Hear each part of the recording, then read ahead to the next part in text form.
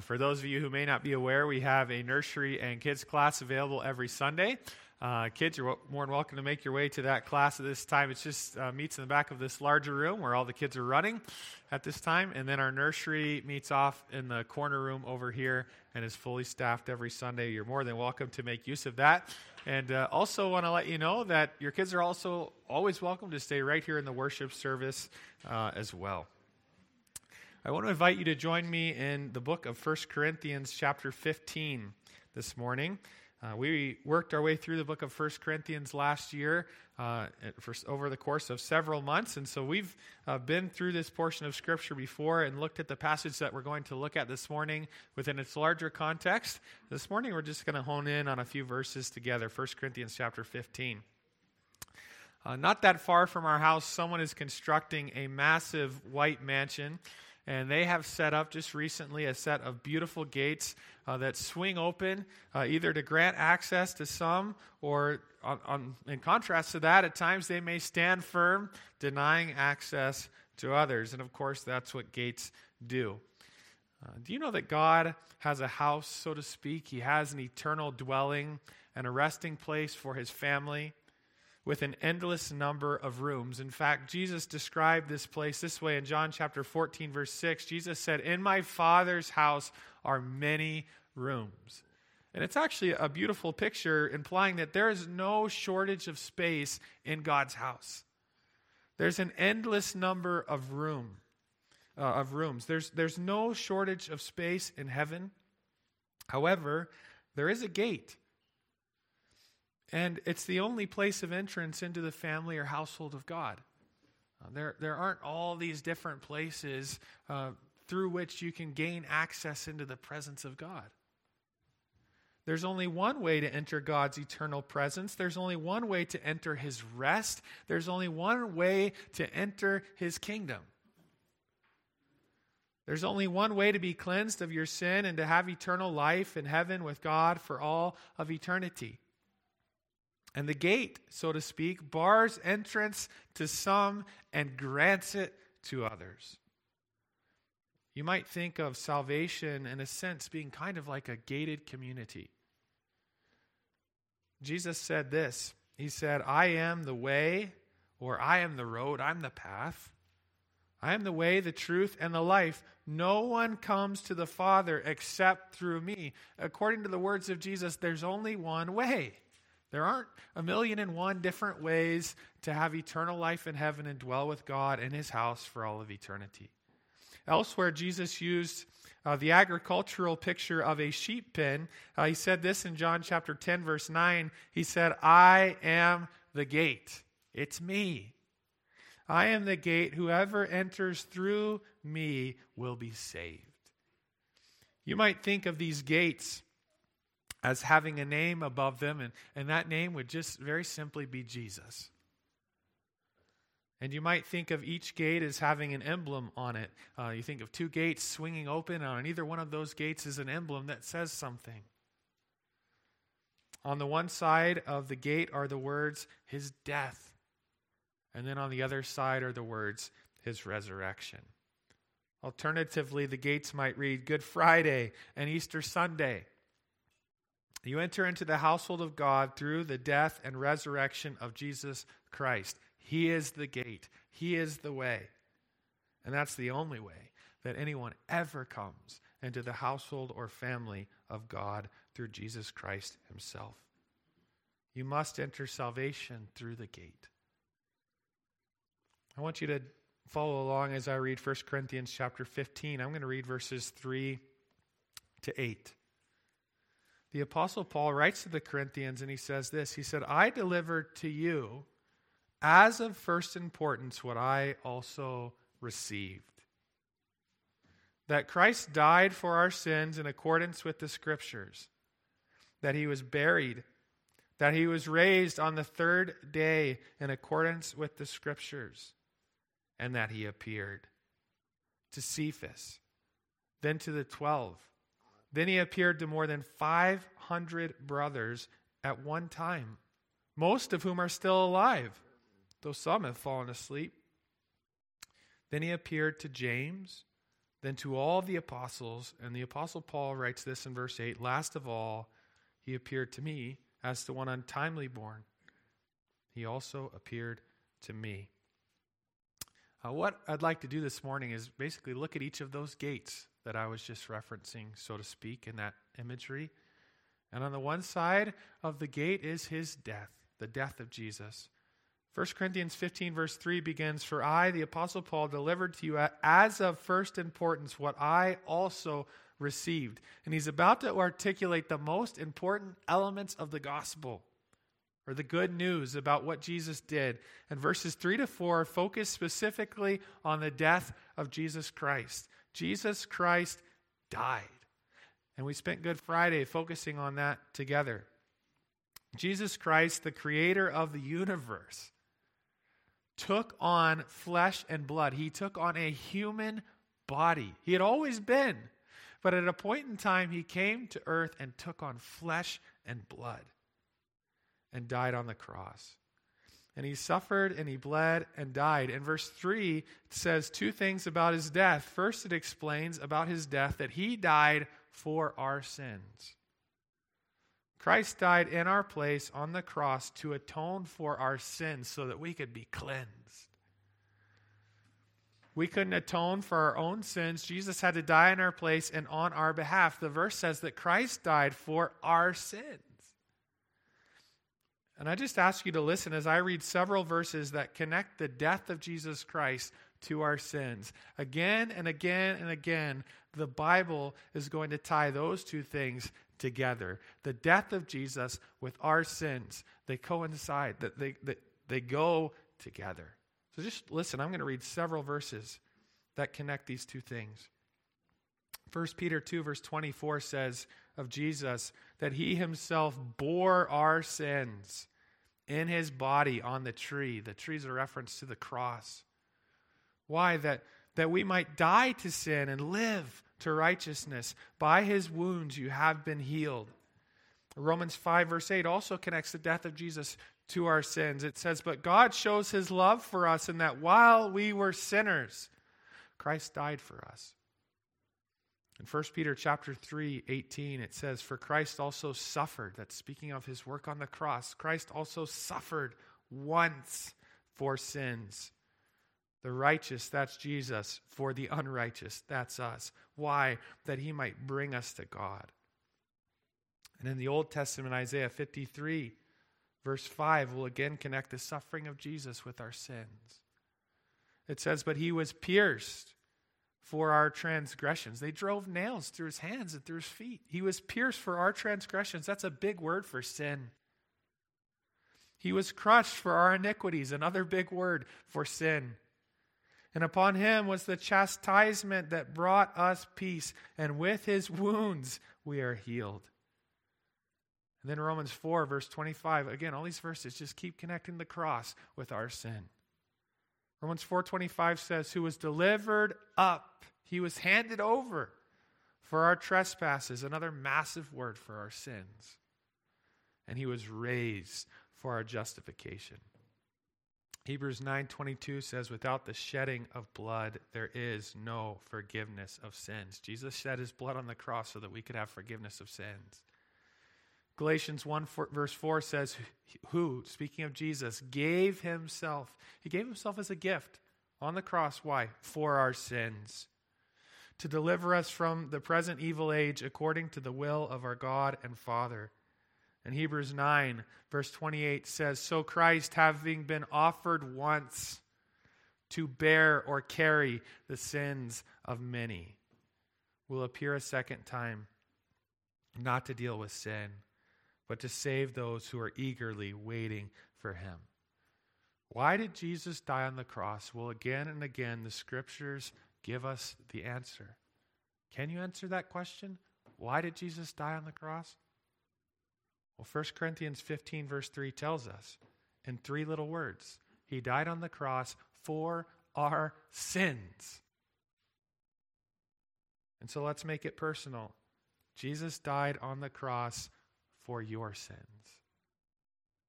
Jesus died on the cross so that you could be cleansed and forgiven and washed of your sins. all of them. That's why Jesus died, for our sins. Verse 3 says that Christ died according to the Scriptures. Meaning this, it wasn't some kind of unplanned accident. Life is just happening 2,000 years ago, and Jesus got on the wrong side of things, and next thing you know, he was being crucified. That's not what the Bible says or teaches. Verse 3 here says that he died according to the Scriptures. It was not some kind of unplanned accident. The Old Testament Scriptures had been pointing to it all along. Verse 4 tells us that Jesus Christ was buried. It says this in verse 4. It said, here's the message that the Apostle Paul preached, that Christ died and that he was buried. And that simple fact verified his death. You remember the soldier took the spear and poked it into his side to confirm that he was truly dead? And then he was taken down from the cross. He was wrapped up in cloths and laid in a tomb where one would expect that he would begin to rot and decay. He died and he was buried. You must enter salvation through the gate, and one of those gates that swings open is the death of Jesus Christ. That's one side of the gate, that Jesus Christ died on the cross for your sins. But that's really, we talk about these two gates swinging open and over them being these words, Jesus, so to speak. As these gates swing open, that's just one of the sides. The other side is his resurrection. That's the second side of the gate. Today is Easter, where we celebrate that Jesus Christ is risen from the grave. Jesus Christ was raised. Look at verse 4. It says that he was buried and that he was raised on the third day, again, in accordance with the Scriptures. Jesus rose from the grave and he is alive today.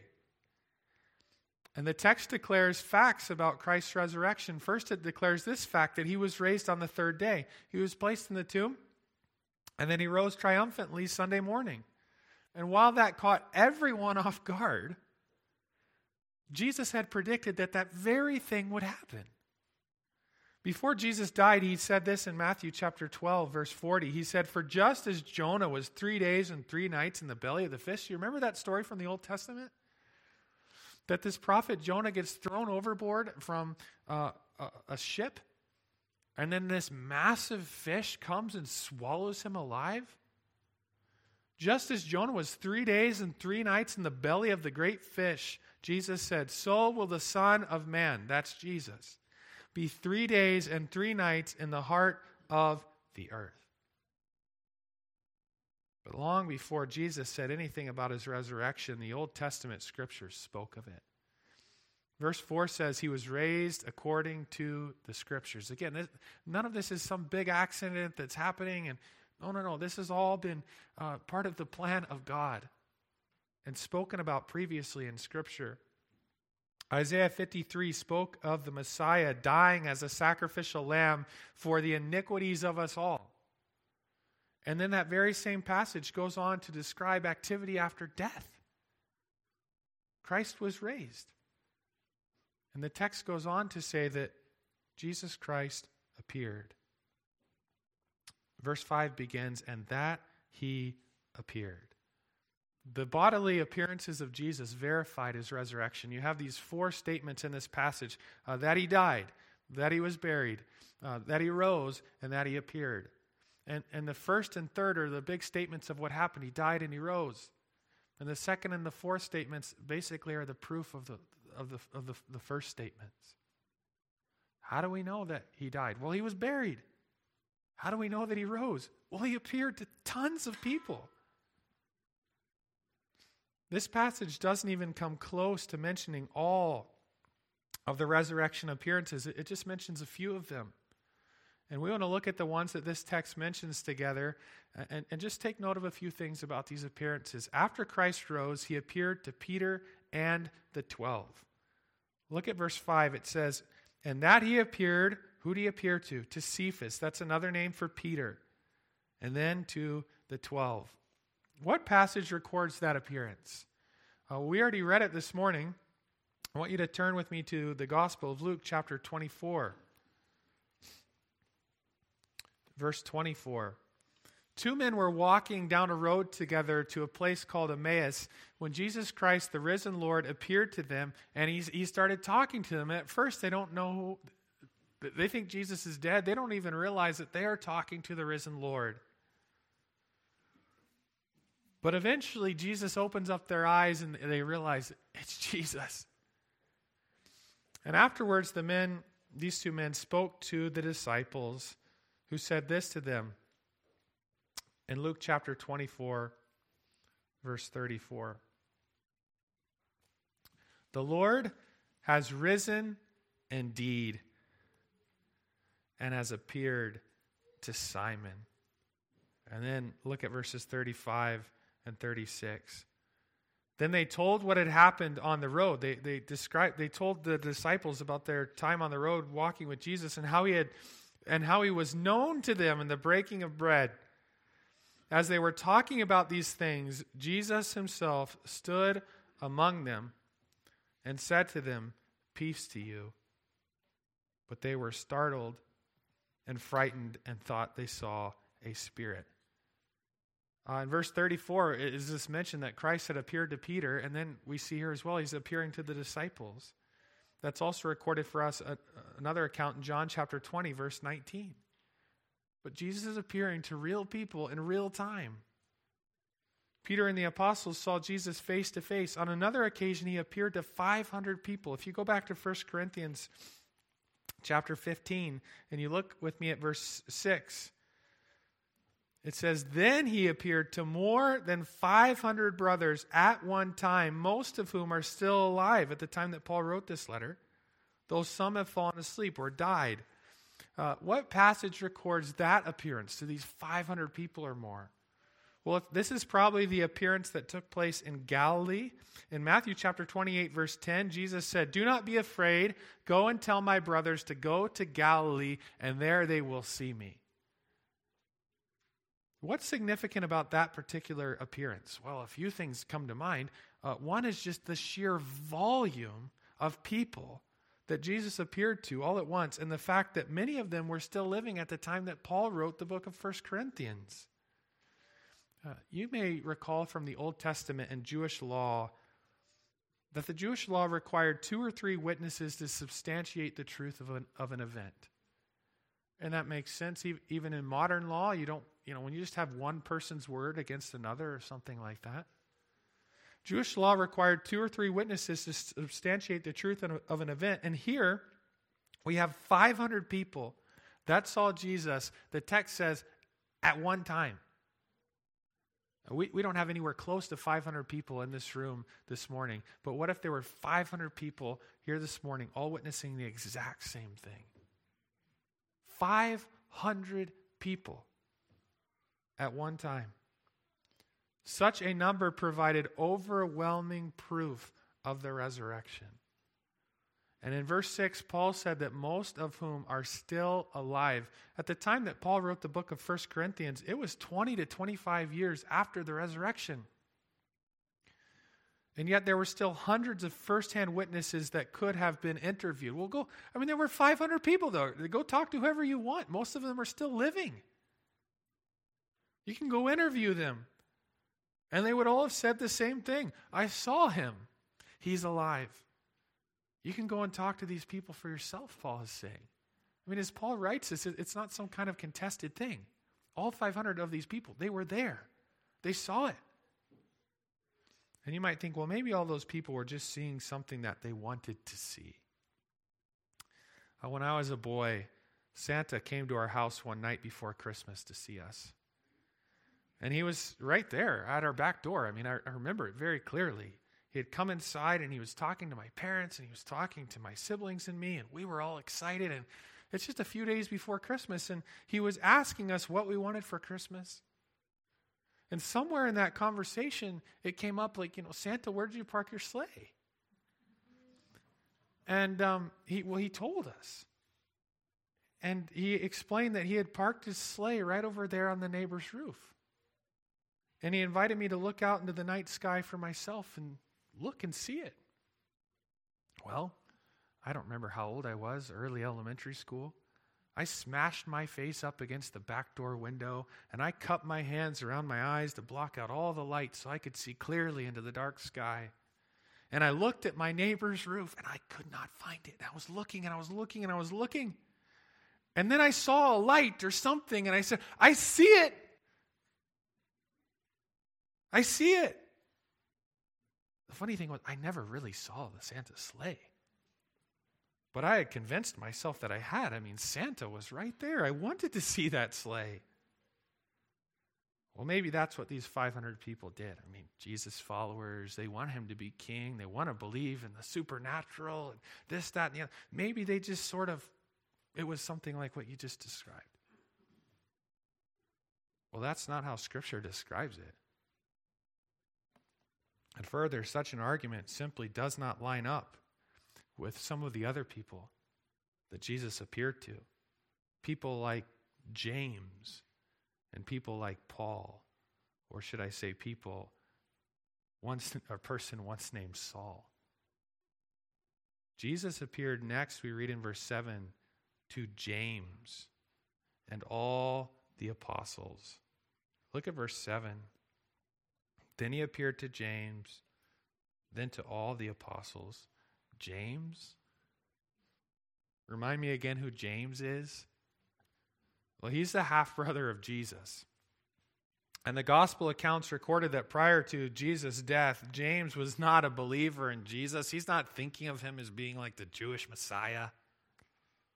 He didn't believe that Jesus was the Messiah or the Savior. John chapter 7 verse 5 said, "For not even his brothers believed in him." Jesus' family, they're not seeing it. And if you've been with us in our study of Mark, we saw back in Mark chapter 3, verse 21, that his brothers were saying these specific words. He is out of his mind. Jesus is crazy. James thought Jesus was crazy. But the scriptures tell us that after Jesus rose from the grave, who did he appear to? James. What's significant about this appearance? Well, James was never the same. Acts 1:14 records these words. It says, "All these, with one accord, were devoting themselves to prayer together with the women and Mary, the mother of Jesus, and guess who else? And his brothers." James appears to have come to faith in Jesus because of an appearance of the resurrected Christ. James saw Jesus risen from the grave, and from that point on, James believed. And he eventually wrote the book of James in our Bibles, which he opened in that book by describing himself this way. Here's a man who was saying about Jesus, he's crazy. He's out of his mind. In fact, I kind of wouldn't mind disassociating with him a little bit right now. Well, here's what James said. Here's how he described himself in James chapter 1, verse 1. James, a servant or slave of God. You might think God the Father, God of the Old Testament. James, a servant or slave of God and of the Lord Jesus Christ.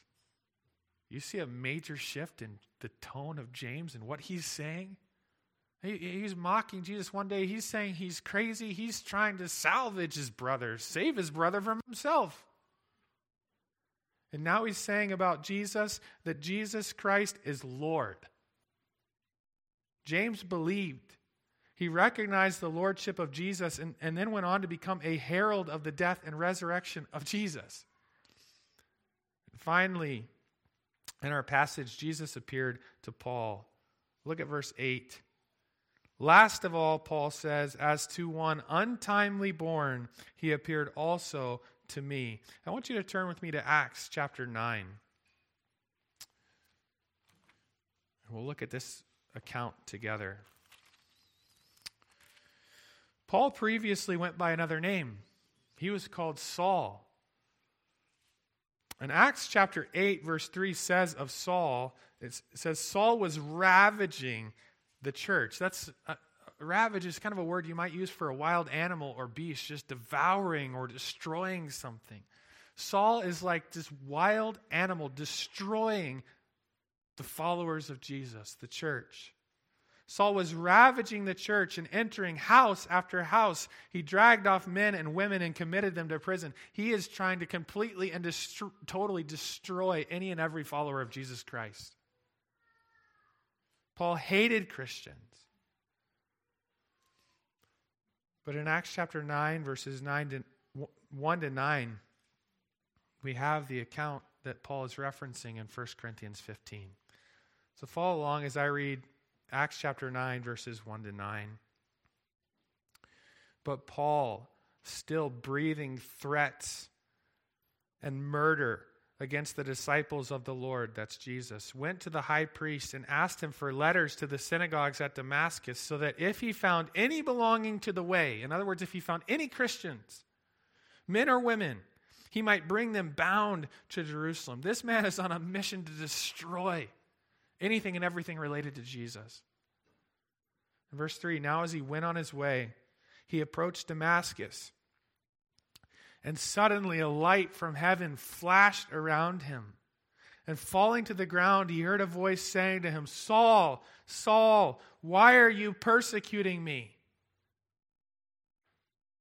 And he said, who are you, Lord? Who is talking to me? Who are you, Lord? And he said, I am Jesus, whom you are persecuting. But rise and enter the city, and you will be told what you are to do. The men who were traveling with him stood speechless, hearing the voice, but seeing no one. Saul rose from the ground, and although his eyes were opened, he saw nothing. So they led him by the hand and brought him into Damascus, and for 3 days he was without sight and neither ate nor drank. Jesus appeared to Saul. What Paul is referring to in 1 Corinthians 15, it's this account, what happened on this road, where he went from being an intense, just crazy, ravenous person trying to destroy the church and hating Jesus. And then after this moment, he's realizing, no, Jesus is Lord. He is the Messiah. He was radically converted.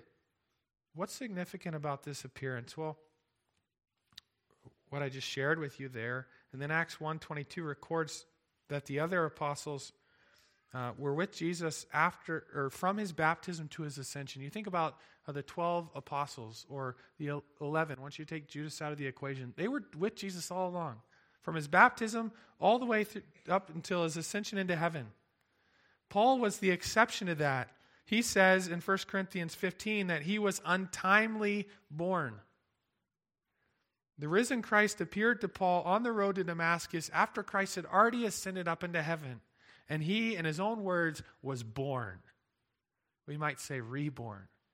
He had been born physically already. He was born again with new life. And from then on, Paul spent his life testifying to the death and resurrection of Jesus Christ. And he counted that to be his highest privilege. The very thing that he was trying to destroy, the church and the followers of Jesus Christ, became the thing that he spent the rest of his life building. The appearances are proof of the resurrection of Jesus. And by the way, the proof is not only found in the fact that these people saw Jesus and that they testified to that, but the proof is also found in the fact that he forever changed their lives. And he has been doing that in the lives of people ever since, person after person after person after person, taking their lives and radically changing it. The resurrected Lord saves and then he changes people. I love the story of Louis Zamperini. I think I've shared that with you a couple times. You may be familiar with this story from the book or movie Unbroken.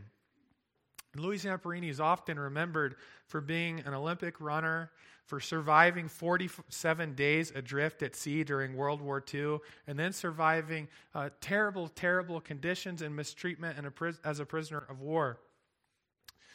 But after the war, he was a huge mess.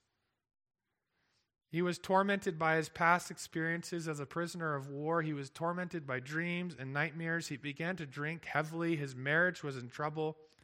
And in 1949, he attended a Billy Graham crusade, and he heard the gospel. He heard about Jesus and his work on his behalf. And Louis Zamperini trusted in Christ's work on the cross, his death and resurrection for him. And Louis Zamperini was forever changed. In fact, he forgave his captors. He started telling people about Jesus. The gospel radically changes and transforms people's lives. And it's not just famous people, very ordinary, everyday people. And it's all powerful proof of the resurrection. Jesus was very, very clear. You must enter salvation through the gate. And Jesus said, I am that gate. And one side of that gate is the resurrection of Jesus Christ from the grave. He died, one side of the gate. He rose, the other. So the question becomes, how does one walk through those gates? And I want you to look down at verse 11. I know we're skipping over a few verses here, but basically what the Apostle Paul is saying, this message that Christ died, that he was buried, that he rose, that he appeared. Basically, from that point, Paul said, myself and other apostles have been testifying to that. And in verse 11, he says, whether then it was I or they, other apostles, so we preach. This is the message. We're all preaching the same thing, that Jesus died and that he rose. He died for sins and he rose from the grave. So we preach. That's the message. And so you believed. It's that message that you trusted in or you believed. How does one walk through the gates? You walk through the gates of salvation by trusting this message that we've just looked at, that Jesus died and he rose. He died for your sins and he rose from the grave. That's it. Like, that is the message. There's not a bunch of other stuff added to it, like you got to work really hard and you got to do this and you got to get yourself through the gates. No, the gates are the death and resurrection of Jesus. Jesus is the gate, and he is the one who swings them open for you.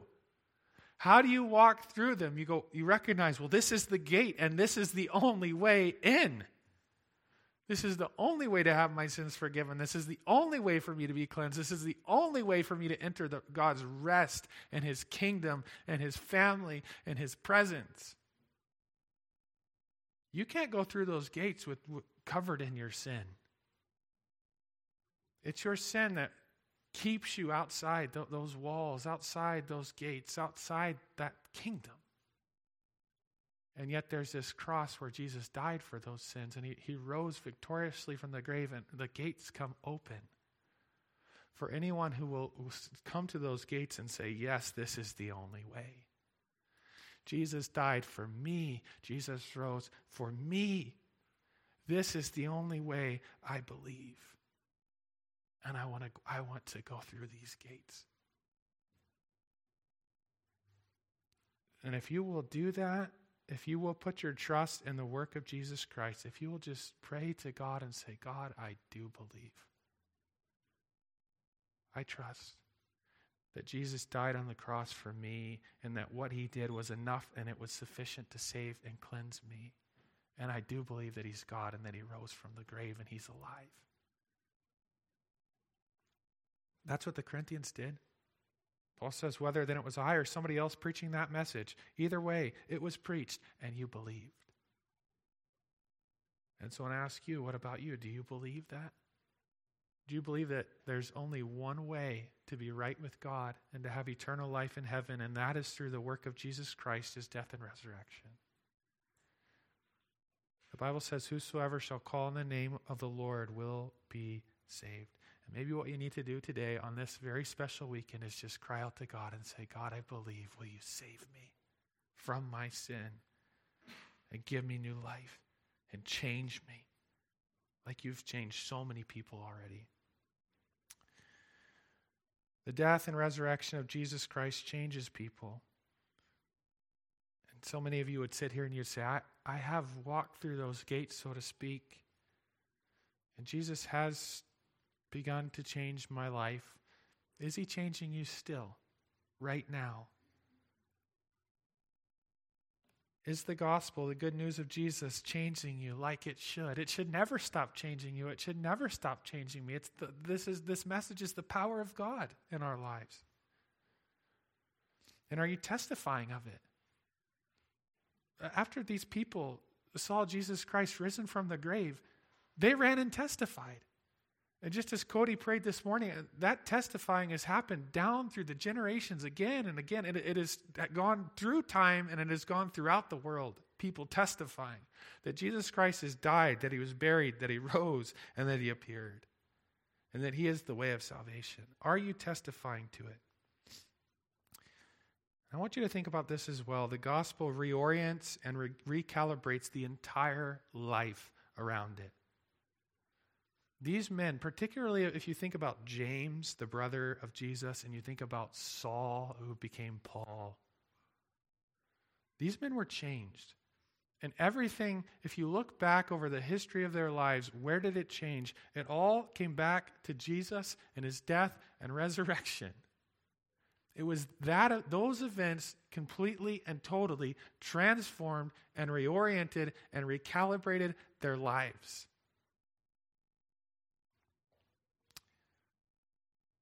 And I just want to ask you right now here today, what is your life calibrated to? What's it oriented to? What is it that's driving your life? Well, I could tell you what it ought to be. It ought to be the death and resurrection of Jesus Christ. But here's what happens sometimes. I think God miraculously saves us. And he grants us eternal life, and we're born. And at that point, it's the gospel, it's the death of Jesus Christ, it's the resurrection of Jesus Christ that has so radically changed our lives, and it starts to be our compass and what's driving everything. And then sometimes over the course of time and life being lived, and we get distracted, or our life starts to get oriented to something else. And maybe it's a career or a relationship, or we get fixated on some trouble, and that just becomes everything. It could be anything. But whatever it is, our life shifts away from the focus that it ought to be. And we're not really holding zero anymore. And I think that one of the greatest things that could happen for anyone sitting here as a Christian this morning is that you look at this weekend and you ask yourself, is my life actually calibrated to that? What this weekend is all about, the death of Jesus Christ and the resurrection of Jesus Christ. Because when your life is focused on that and it's calibrated to that, and that becomes the lens through which everything is seen and done and lived, then it's a whole lot different when there's this drift and you're in need of calibration. When your life has been reoriented around Jesus Christ, it impacts your relationship to sin. Right? If the death of Jesus Christ on the cross for your sins is what's driving and motivating you and shaping your life, well, then how does that change your relationship to sin? I can't hold on to this. I can't cherish this. I can't keep doing this. Or relationships with other people that have broken and fallen apart. The cross brings us to God, and in so doing brings us to each other in a sweet harmony and unity. Maybe it's sorrow and pain and something that's gone on recently just is consuming your heart. You have suffered. You are grieving. You feel as if you are just internally broken and at the end of you. And those things, the hardships of life, they can just consume you and grab your heart and sap your joy and take all of that away. But as you read Paul's letters and what happened for him, he just kept going back to basically this weekend in the life of Jesus, his death and resurrection. And from that point, he had hope. that Christ rose first, which means we're all going to rise. That there's life beyond the grave, and there's hope and joy and peace. I read a verse about Christ coming again. He came once to deal with sin, but when he comes again, he's already done that. He's coming to redeem us and make the world right. Are you living your life driven and motivated by the gospel and seeing your life through that lens? Or is it just kind of some tertiary thing that you've got going on the side, that Jesus died and he rose for you? This is the heart of our faith and the heart of the Christian life. And it ought to transform everything that we do and how we live. You enter salvation through the gate, Jesus Christ, and you continue to live that salvation out by the grace of Jesus Christ. I want to invite you to say something with me this morning, a familiar phrase. But join me, if you would. He is risen. He is risen indeed. Would you bow your head and pray with me at this time?